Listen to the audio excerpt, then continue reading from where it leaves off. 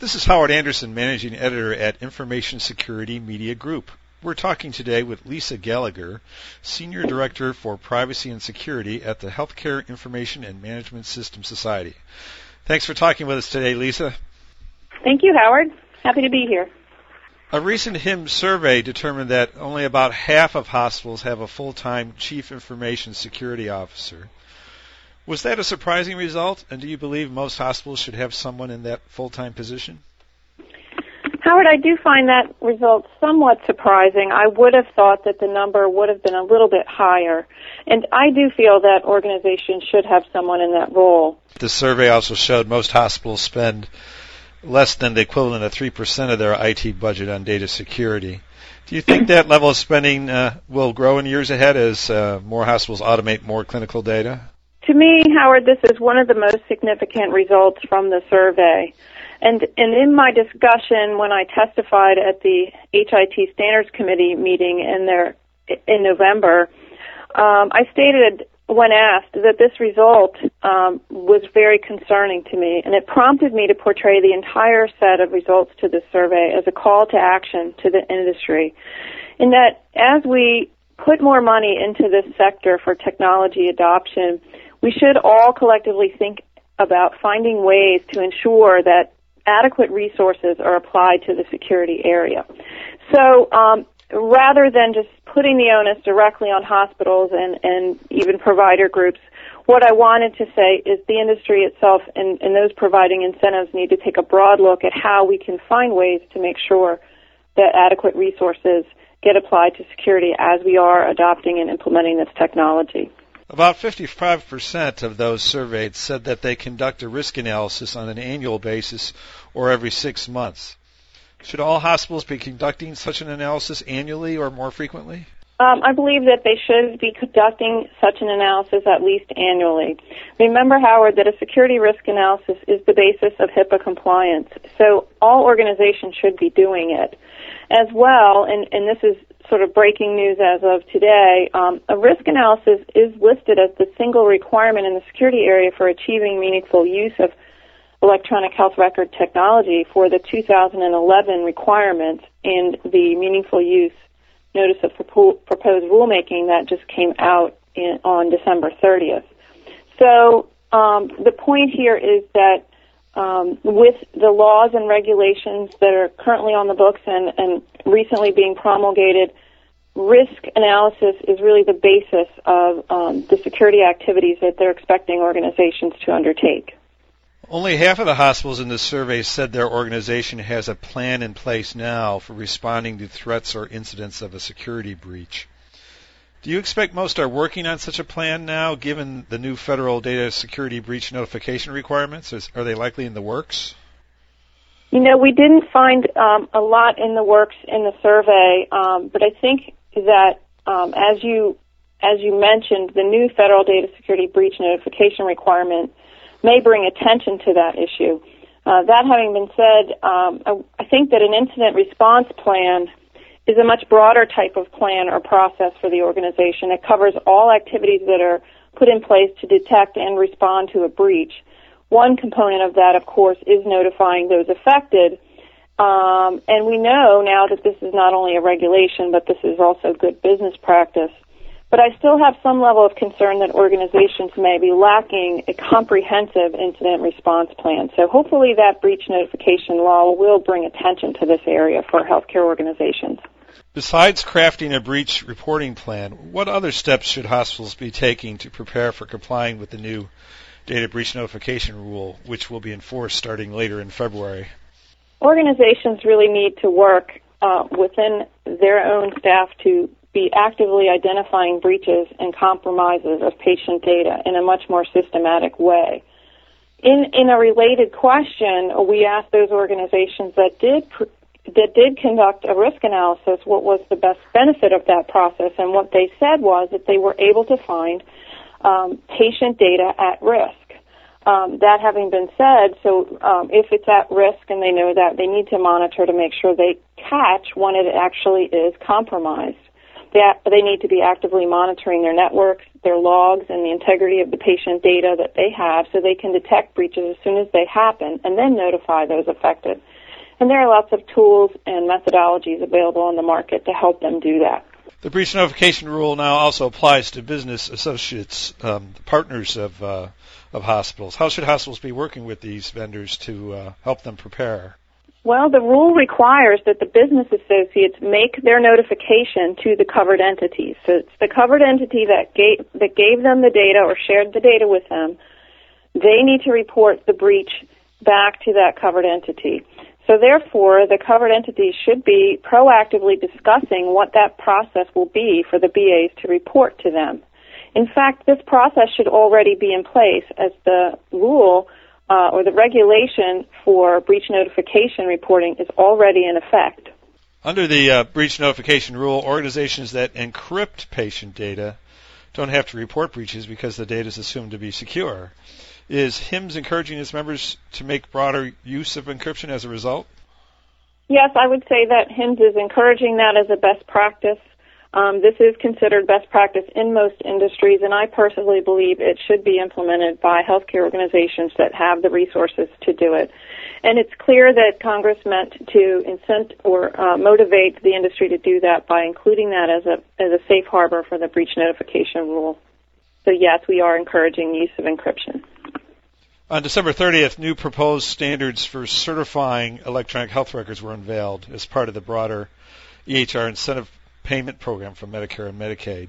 The criteria for certifying EHR specifically require that the software must include encryption capability.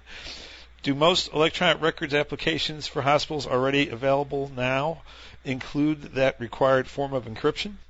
You know, Howard, I can't actively characterize the number of applications that do or do not currently have encryption capability, but it is clear that due to the new requirement in the certification interim final rule that they are going to be required to have that capability in order to be certified EHRs for use in establishing meaningful use under the regulation. So it's clear that if that were a gap in functionality for products across the board, it's something that HHS meant to solve by putting that requirement in the certification requirements for EHRs.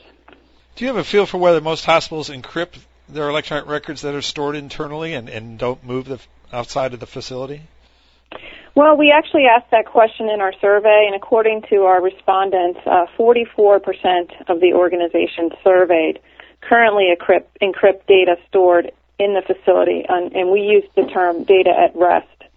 So data that they are storing, 44% of the responding organizations actually encrypt it currently. So that's a minority of hospitals that do it. You're hopeful that number will rise the next time you do the survey later this year.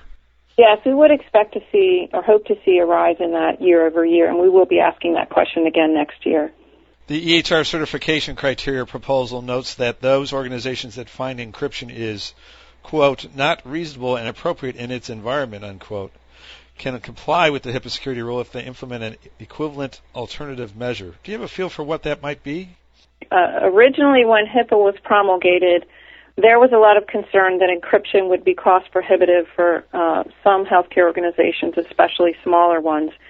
And they are allowed to include the cost as a factor in the risk analysis and final determination. My best guess is that there are perhaps some policies and procedural controls that could be put in place, as well as perhaps physical controls that could be utilized. But the organization would have to clearly show that those controls that they put in place at their organization as implemented would add up to equivalent alternative measures. So that really is a very organization and implementation specific determination that they would have to defend if questioned as far as their overall compliance. The certification criteria require EHRs offer some sort of access control mechanism, but do not specify a specific standard. What kinds of access control do you think vendors of certified EHRs are likely to offer? Well, as you mentioned, HHS took a look at this issue again and determined that for next year's certification criteria, they would require the access control capability, but did not choose to adopt a specific standard for them to meet for access control. And they stated that this is because they believe the industry will continue to innovate at a very rapid pace in this area, and that by the time they specified a standard, better methods might be available than they could possibly specify on an annual basis. I believe they will reevaluate this over time, but they're really leaving it to the market to innovate with regard to access control mechanisms. They do state elsewhere in the regulation that at a minimum they're expected to be able to assign a unique username and or number for identifying and tracking the user identity, and also have controls in place that permit only authorized users to access electronic health information. So that's a generic description of access control, and it looks like as minimum username and password. And then the vendors would innovate and provide capabilities beyond that in the marketplace. As you mentioned earlier, the federal government on December 30th also issued proposed meaningful use criteria describing in great detail how hospitals and physicians can qualify for incentive payments for using electronic health records.